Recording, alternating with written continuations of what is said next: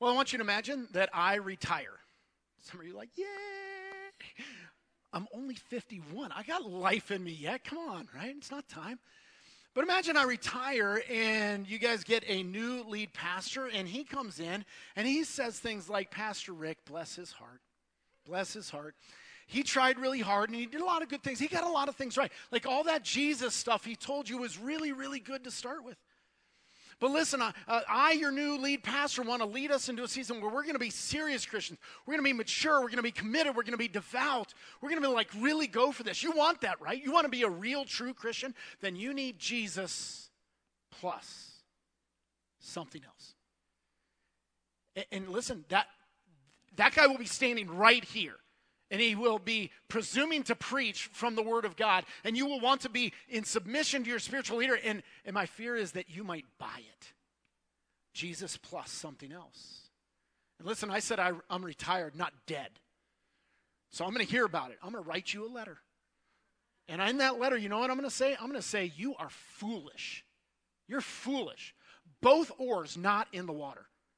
Like one beer short of a six-pack, half a bubble off plum. I love these things. I could go all day, right? Like you're not the brightest bulb on the tree. You're not the sharpest crayon in the box, knife in the drawer, tool in the shed. I don't know. You're just foolish. You're like, wait a minute, time out. Like no pastor would call his whole congregation foolish, right? We're in Galatians chapter 3, verse 1. Look what it says here. Oh, foolish Galatians, who has bewitched you? It was before your eyes that Jesus Christ was publicly portrayed as crucified. Let me ask you only this.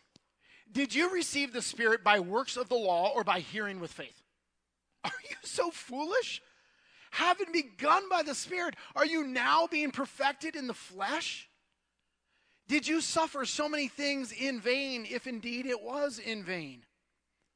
Does he who supplies the Spirit to you and works miracles among you do so by works of the law or by hearing with faith? Paul is writing to the churches in southern Galatia, and he calls them foolish. And some of you are rattled by that. Look, when you're a spiritual leader, sometimes the best thing you can do for somebody who's being foolish is call them foolish. And he does that. Now, what was their foolishness? Well, they were buying into this lie. See, Paul had done his missionary journeys. He planted a church, moved out of the city. These opponents, sometimes called Judaizers, they come in, and they were saying things like, yes, you start Christianity by Jesus, by grace, by faith, by the Spirit, but then you must add your sweat to it. You see, God gets the job started, but you've got to finish the job. They were buying that. And so what Paul does in this passage, he interrogates them. Did you notice there's 5 questions in 5 verses? And his basic question is this. What were you thinking? Parents, you ever ask your kid that? What were you thinking? Like when you ask your kid that, you understand it's a totally rhetorical question. There's no answer your kid can give you that they're going to go, oh yeah, well that made sense. It's just not happening, right? It's rhetorical. In fact, you want a Caleb story? You always like Caleb stories, right? We had several of these moments. So one time when Caleb was just a little dude, it was when he learned that he could pee outside and the whole world opened up, right? Like, this is great. Best thing since sliced bread. So he's back in his bedroom and he feels the urge. So what he would do, this happened regularly, he would get up, go down the hallway, past the bathroom, through the family room, out the back door. He would go out behind his shed. We called that Caleb's personal urinal. Nothing grows there to this day. And he would relieve himself. Then he would go back in the family room, down the hall, past the bathroom, into his bedroom, and keep playing. I was fine with that. Until he reversed the process. He's outside playing. Feels the urge. He gets up. He goes through the family room, down the hall, past the bathroom, into his bedroom, pees in the corner. He's like a dog marking his turf in his bedroom. And of course I said, what were you thinking? It's rhetorical. There's no explanation he could give. I go, oh yeah, that made sense. Why don't you do that? No.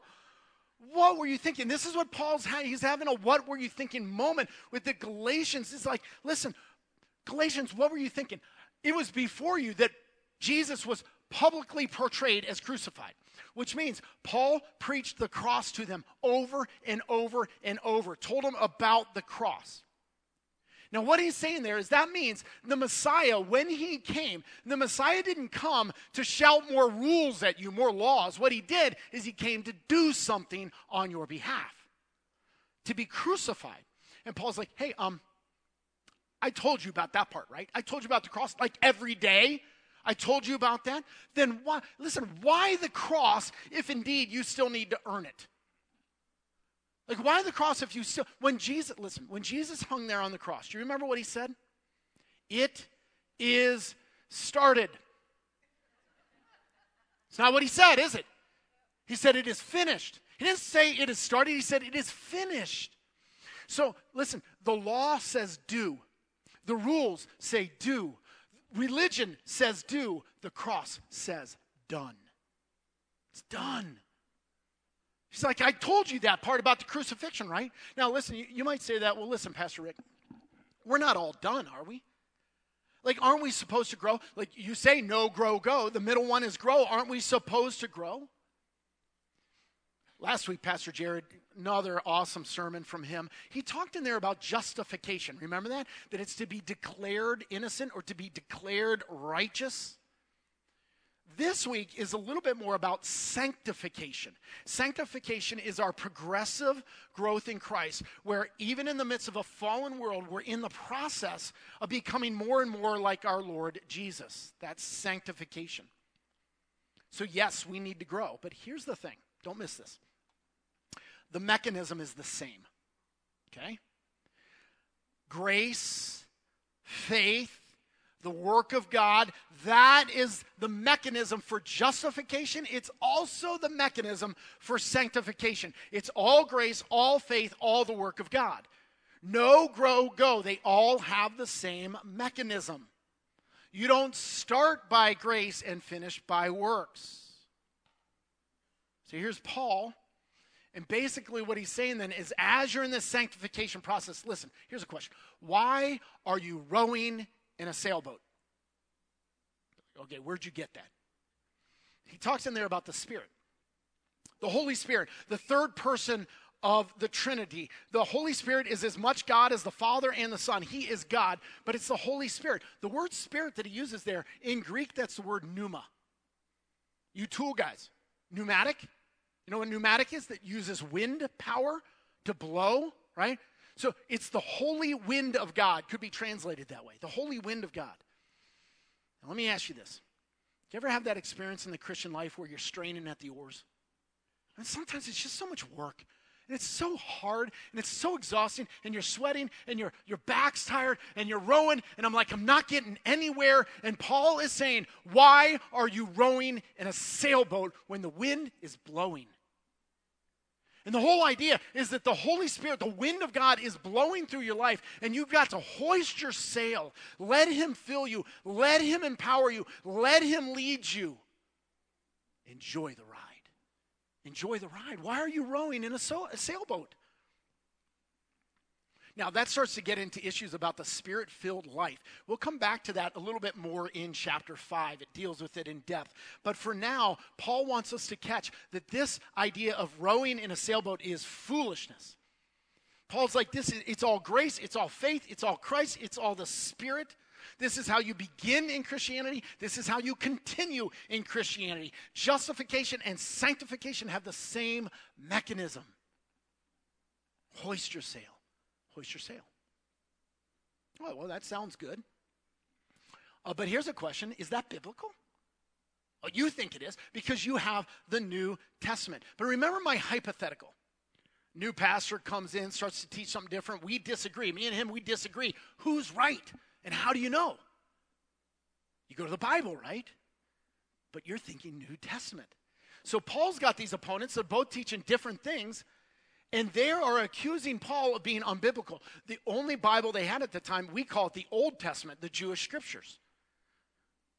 So, this brings up a notion that we unfortunately have, that the God of the Old Testament is different from the God of the New Testament. And you'll hear this time to time, right? So like is in the Old Testament, it's an eye for an eye. In the New Testament, it's turn the other cheek. In the Old Testament, it's smite your enemies. In the New Testament, it's love your enemies, right? And then somebody, like you get really ticked at somebody and you want to open a can on them. So you're like, well, I'm more of an Old Testament guy. Shut up. That's not a thing, right? So, but you want to go there because you think the God in the Old Testament is different than the God in the New Testament. So here's a question. Maybe in the Old Testament, it's salvation by works, but in the New Testament, it's salvation by grace through faith. Maybe it's different. Is this stuff biblical? And so what Paul is going to do is he's going to show that the idea of grace stretches right back through the Old Testament. The same God in the Old Testament and New Testament, same gospel. It's always been by grace. That's biblical. And he'll do that by talking about Abraham. So let's continue. In verse 6, he says, just as Abraham believed God and it was counted to him as righteousness. Know then that it is those of faith who are the sons of Abraham. In the scripture, foreseeing that God would justify the Gentiles by faith, preached the gospel beforehand to Abraham, saying, in you all the nations be blessed.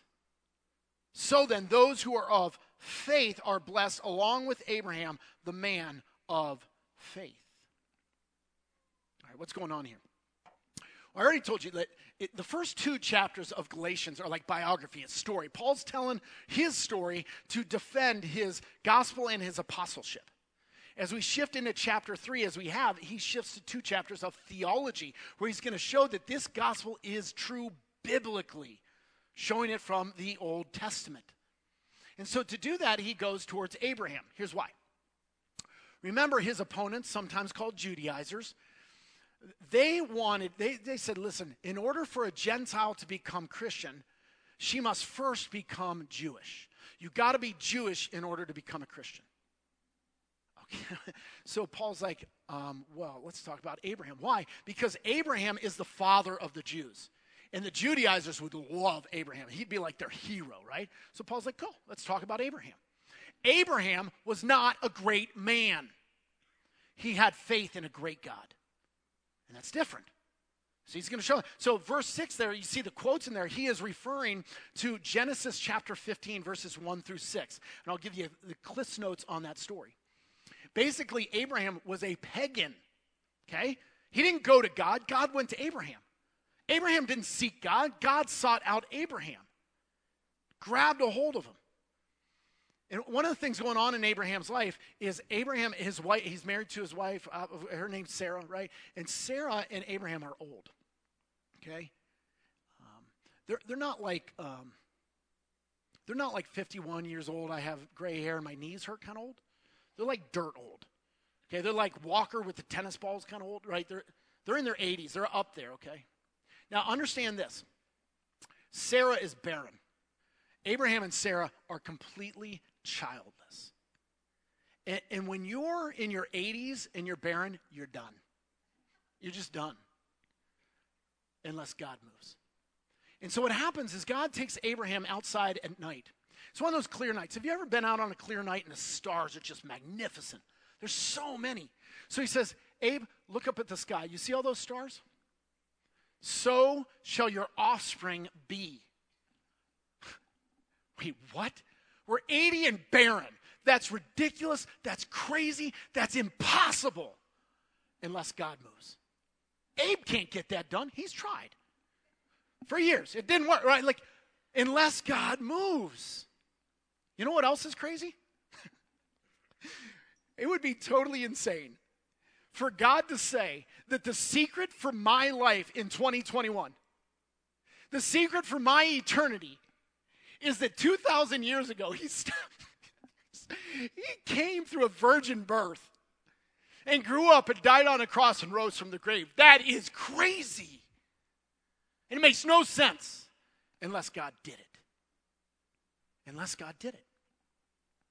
So Abraham believed God. That was faith. That was trust in God. Abraham's faith was in God's ability, not in Abraham's. It was in God's activity, not in Abraham's. And that faith because he believed God and took him at his word, it was counted to him as righteousness. That's justification by faith. He believed. Abraham was not a great man. He had faith in a great God. Now what's interesting is the rest of Genesis 15 is the covenant God makes with Abraham. So what happens next is God, you remember it was night, so he basically tucks Abraham in, sings him a lullaby. I don't know, Abe goes to sleep. God goes back outside and performs the covenant ceremony. Now the covenant ceremony worked like this. You take an animal and you would slice it in two. It's gross, but there it is. And you put both halves right there and the blood pools in the middle. And what would happen is if you and I made a covenant together, we would walk through the blood together and back. And what we're saying is, if I don't keep my part of the covenant, may this be done to me. Cut me in two and I'll bleed all over. Do that to me if I don't keep my part of the covenant. God puts Abraham to sleep, splits the animal, walks through it and back alone. What's he saying? It's got nothing to do with what Abraham does. God's picking up the tab. This is all on God. It's all by grace. That's Old Testament. And that's Paul's point. This is a forerunner to the gospel of Jesus Christ, a foreshadowing. And Paul's like, hey, Judaizers, you guys like Abraham? Yeah, let's talk about him. Because Abraham was not a great man. He had faith in a great God. Remember the Judaizers are so bunged up about circumcision? Circumcision doesn't come in until Genesis chapter 17. That's 2 chapters later than what I just described to you. Which means it's way after. Listen, he already believed God. It was already counted to him as righteous. He was made righteous before God. God already performed the covenant with him, committing to Abraham. Circumcision wasn't even a thought yet. It would come later as an expression of what had already taken place. Didn't earn anything. Now, Paul's saying, now who's biblical? Now who's biblical? The same God, the same gospel in the New Testament and in the Old Testament. God doesn't have some split personality. God is not confused and working it out over time. He is the same yesterday, today, and forever. Same God. So you see what Paul's doing there? He's like, checkmate. Let's talk Bible. Checkmate. Now, you could say, well, wait a minute, Pastor. Aren't there a lot of laws? And the Old Testament has a whole bunch of rules. Like, are those just useless? What's the role? What's the purpose of those laws? Do they matter? All right, let's look at the last part of our passage. Picking it up in verse 10. It says, for all who rely on works of the law are under a curse. For it is written, cursed be everyone who does not abide by all things written in the book of the law and do them. All things. Whew. Now it is evident that no one is justified before God by the law, for the righteous shall live by faith. But the law is not of faith. Rather, the one who does them shall live by them. Christ redeemed us from the curse of the law by becoming a curse for us, for it is written, cursed is everyone who is hanged on a tree. So that in Christ Jesus, the blessing of Abraham might come to the Gentiles so that we might receive the promised Spirit through faith. That might seem a little bit confusing at first pass. But remember, Paul, what he's doing is he's showing the gospel from the Old Testament. See all the quotation marks in there? In 5 verses, Paul quotes from 4 different books in the Old Testament to show this is true. And it's all about the role of the law. What it does for us, what it doesn't do for us. Now, for us to understand that, I need to explain something to you. It's very important in our day and age that you understand this. The Old Testament rules or the laws can be broken down into 3 different categories. The civil, the ceremonial, and the moral. Okay? They're not all one. They're different. So the civil laws, remember, they're a theocracy. Religion and government ran together for them. We don't have that today. But so there are crimes and punishments that go with, there's things like that. Okay, as we come into the New Testament age, We're not a theocracy. The New Testament affirms various earthly governments that God has put in place. We're told to obey those laws. So the civil laws found in the Old Testament are not carried forward into the New Testament age. And there's the ceremonial. These are sometimes called the clean laws. These are the things that made Jews distinct. This is where you're going to get circumcision and the kosher diet and things like that. These are things that made them clean or ritually clean for worship. Okay? You'll hear about these today as homosexuality is argued about in our culture. You'll see memes like, hey, you can't be against homosexuality unless you're also against eating shellfish and wearing polyester. Have you seen things like this? And that's because in the Old Testament, in the clean laws, the ceremonial laws, there are things like don't eat shellfish. So there goes shrimp, right? Bummer, right? And then there's, you can't wear two kinds of fabric together. Well, there's polyester, which I'd be okay to lose polyester myself. But anyway, but those are in the clean laws, the ceremonial laws. And so those things are done with the new covenant. Those things are out. You don't have to be Jewish in order to be Christian. Those are done. But hold on, time out. Therefore, am I allowed to murder? Can I commit adultery? How about rape? How about stealing? How about lying? Wait a minute, time. The moral laws still hold. Those are the moral laws, okay? And those do get carried forward into the new covenant age, and that includes the sexual ethic. See that? That's why it's important to understand that today. So civil law changes based on government. Ceremonial law is done with the old covenant. And the moral law, we are not freed from that. We should keep it. But, it is not the basis for our salvation before God. Remember, pure gospel, no additives. It's the activity of God, not the activity of man. So yes, the moral law is something that helps us know how to live well, and we need to pursue it. But in terms of our salvation, listen to this. The only thing the law does is, if you look in the passage, it brings a curse. It brings a curse. That's it. Here's what I want you to understand. The law makes you unholy, not holy. Oh, you think you pursue the law to become... No, the role of the law is to make you unholy, not holy. What it does is it highlights our need for a Savior. That's it. That's what it does. Now, if you look at those who live by the law, if you keep the law, you live by it. You don't keep it, you die by it, because nobody keeps it, it says in there. That's what's going on. So basically, if you keep the law, you live, but the problem is none of us keep it, right? Wait, let me put it this way. Did you ever have a friend growing up that said, hey, if you can make this shot, I'll give you $1 million? Remember that? All right, if you stick this fork in your eye, I'll give you $1 million. Your friend was not charting a course for you to become a millionaire. You understand that? $1 million was never going to be paid, because the whole point is that you couldn't do it, you wouldn't do it, it's never going to happen. God is saying, if you keep the law, you'll live.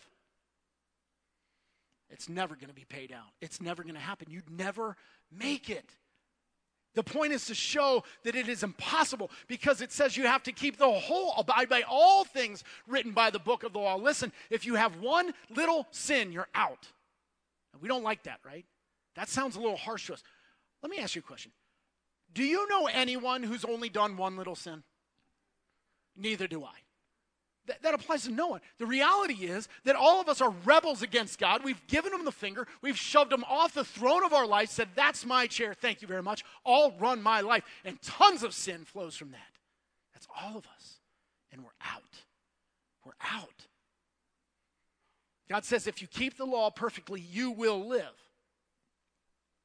But it's not that we'll live by the law. It's to show that we never could, never would. And what that does is it pushes us towards the Savior, and I say, wow, I am so broken. I am so messed up. I've tried so often. I'm hopeless. I've trashed my connection with God. I'm condemned for all eternity, and I have no hope except that God graciously saves me despite myself. That's what the law does. That's the role of the law. You see, the Jews thought that they were blessed because they had the law of God, and the Gentiles were cursed because they didn't have it. And Paul says, no, that's not it. We're all cursed, both those who have the law and those who don't. In fact, the law just amplifies the curse.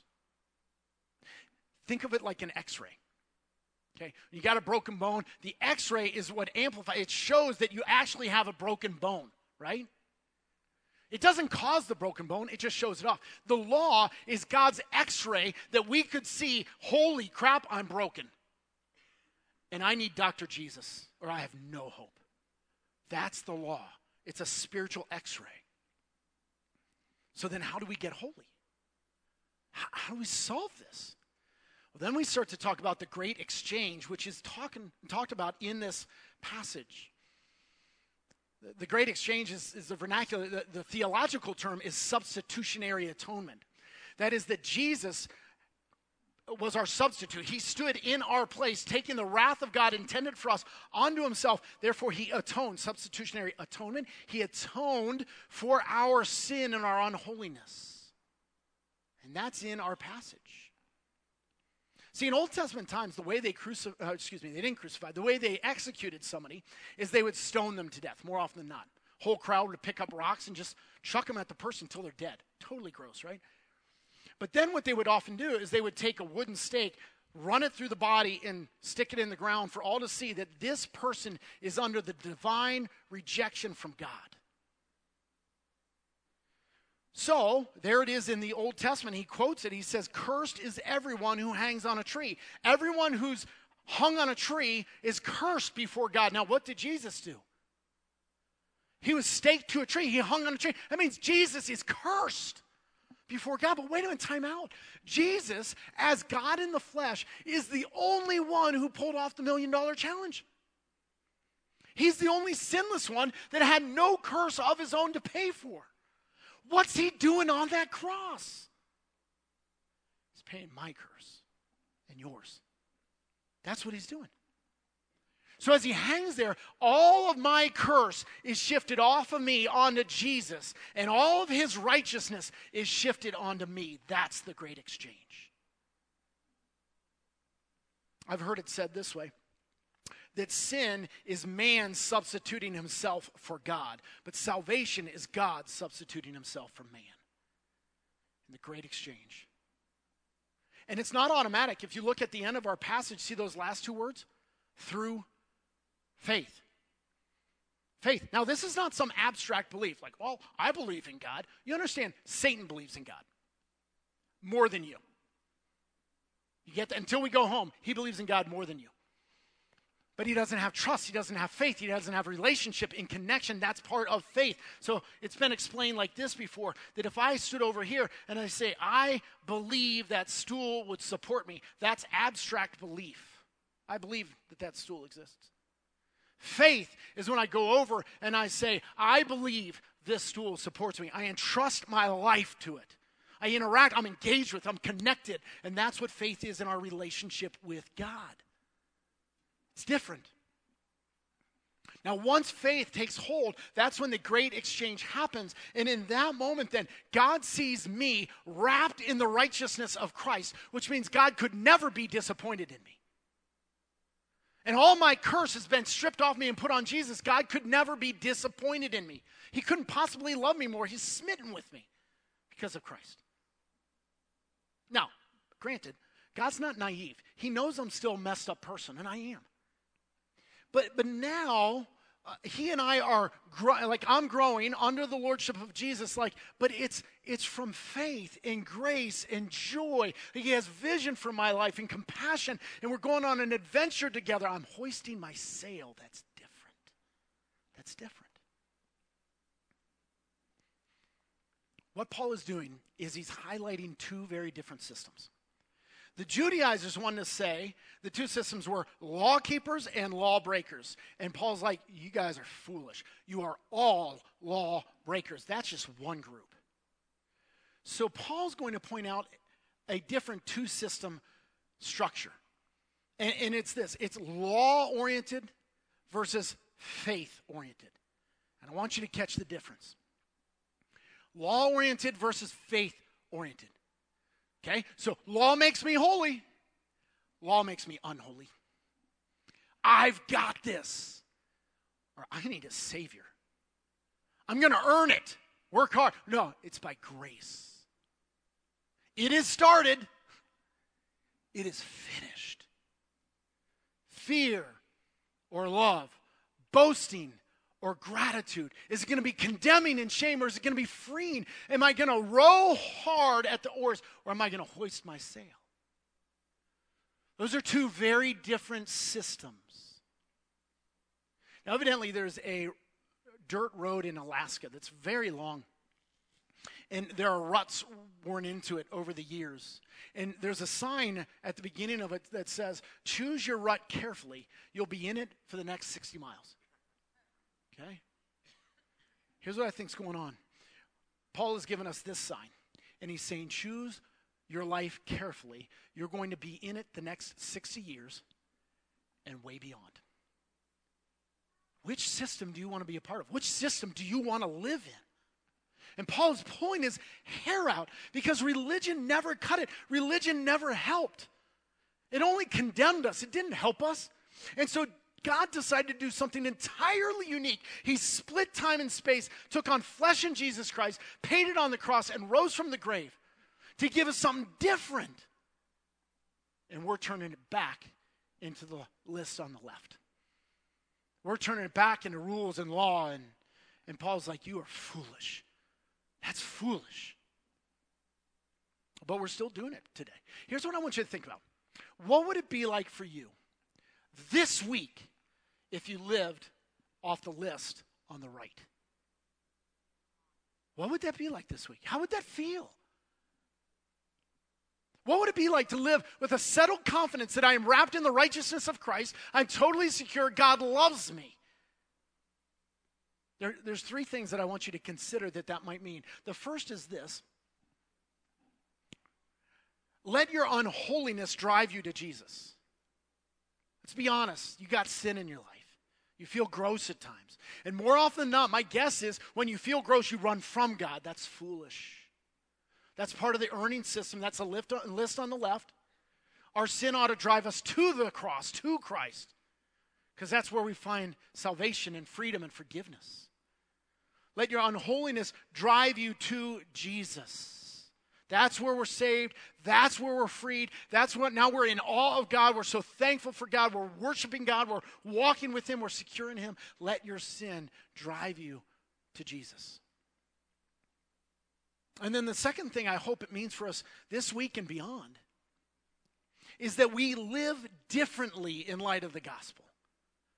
We should live differently. Look at some of what this might mean. Law people can't be humble.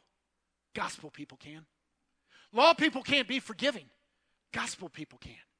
Law people can't lift others up. Gospel people can. Law people can't be hopeful. Gospel people can. Law people can't be unselfish, but gospel people can. Oh, don't misunderstand me. That is not a comparison of Christians and non-Christians. Well, I find Christians on both sides of that. I find myself on both sides of that. And what I want to say is this week, could we live differently in light of the gospel? Let it change us. And then lastly, for that to happen, we're going to have to cling to grace-oriented motivations. See, motivation matters. Listen, both the Judaizers and Paul want us to follow the moral laws, but motivation matters. Totally different reasons, totally different motivation. Listen, think about this. Will you look at porn this week? Shouldn't, but motivation matters. Or how about reading your Bible? Will you read your Bible? I hope you do. You should. It's good for you. You need to read your Bible. But why? Motivation matters. You see, if you're reading your Bible to earn God's favor, that's slavery. That's the Pharisees. The Pharisees read their Bible a lot, and they're jerks. But what if you read your Bible from grace and faith and the Holy Spirit, and I'm hoisting my sails and I'm going on an adventure with God, and I love God and I want to hear His voice into my life? That's a totally different motivation, and that's freedom. That's freedom. Motivation matters. Our good works offered as worship to the one who saved us by grace, that's precious. But our good works offered to try to earn God's favor and save myself, that's damnation. That's slavery. Motivation matters. And notice how I worded it. cling. Let's be honest. You'll get it right now. Amen, Pastor. It's easy on Sunday morning. And then you hit Monday morning. It won't even take us 24 hours, and we'll be back on the wrong side of the list, right? We're going to have to cling to it. We're going to have to fight for it in our minds and our hearts for grace-oriented motivation. And for that, I want to pray. Would you bow your heads with me? Father, thank you very much that you did this in our lives. That even stretching back to the Old Testament, that it was always by grace. It was always by faith. It was always you. And you get all the glory and you get all the worship. In fact, that's what we want to do right now as a people of God. We want to worship you in light of what you have done in our lives. And then would you use that, Lord, drive it deep within us, because I know we gravitate back. We're foolish. Could we get it a little bit more? Drive it into our hearts, Lord, please. And I pray for that in Christ's name. Amen.